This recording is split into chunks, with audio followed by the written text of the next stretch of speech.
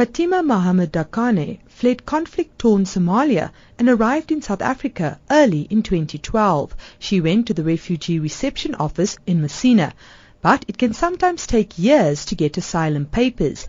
In the meantime, applicants would have to report to the office regularly to update their asylum seeker permit. Dakane lived in Johannesburg until she met and fell in love with her now husband, who lives in Port Elizabeth. Her permit expires next month. Heavily pregnant, she says there's no way she can make the trip to Messina. She spoke to SABC News through a translator.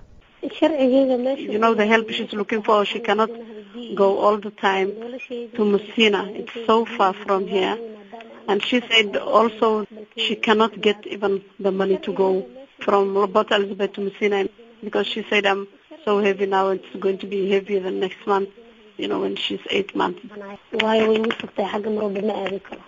Before Fatima arrived in South Africa, there used to be 6 refugee reception offices in Johannesburg, Pretoria, the border town of Messina, Durban, Cape Town and Port Elizabeth. The Department of Home Affairs decided to close 3 of the offices in Johannesburg, PE and Cape Town. Refugees in PE were given 1 day's notice of the closure to new applications.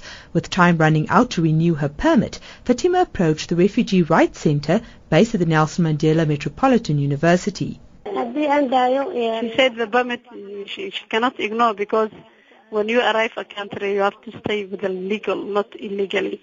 So she said when you need a hospital or you need anything, you have to, identify. So she said nobody can stay without permit or what, And she said also I cannot go to the hospital to give birth if I don't have a permit.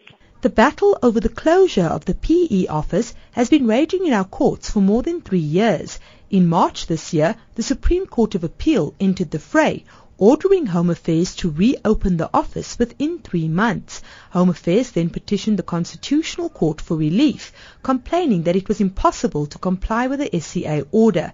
Lawyers for Human Rights David Cote explains. The department was given until the 26th of June to file papers in the case. They failed to file by that time.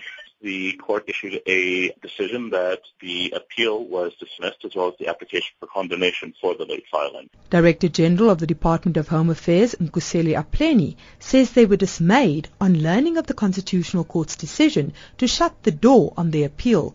In court papers, Apleni says that there were discussions at the highest level within government, and it was decided that he write to the Office of the Chief Justice. He was later advised to formulate an application for the court to consider. This he did and delivered to the court last Friday. They asked for relief in the following terms: that either the court reconsider the appeal, giving them an opportunity to argue the merits, or alternatively that the court give full reasons for its decision to close the door. Constitutional law expert Professor Marinus Wickers says he would be concerned if the court did reject the appeal simply because the department failed to meet the deadline. There is a tendency in the Constitutional Court, in other decisions as well, that they become more and more formalistic, that they hark on to procedural things, and that is worrying. That is exactly what the ordinary court would do and say, you're too late.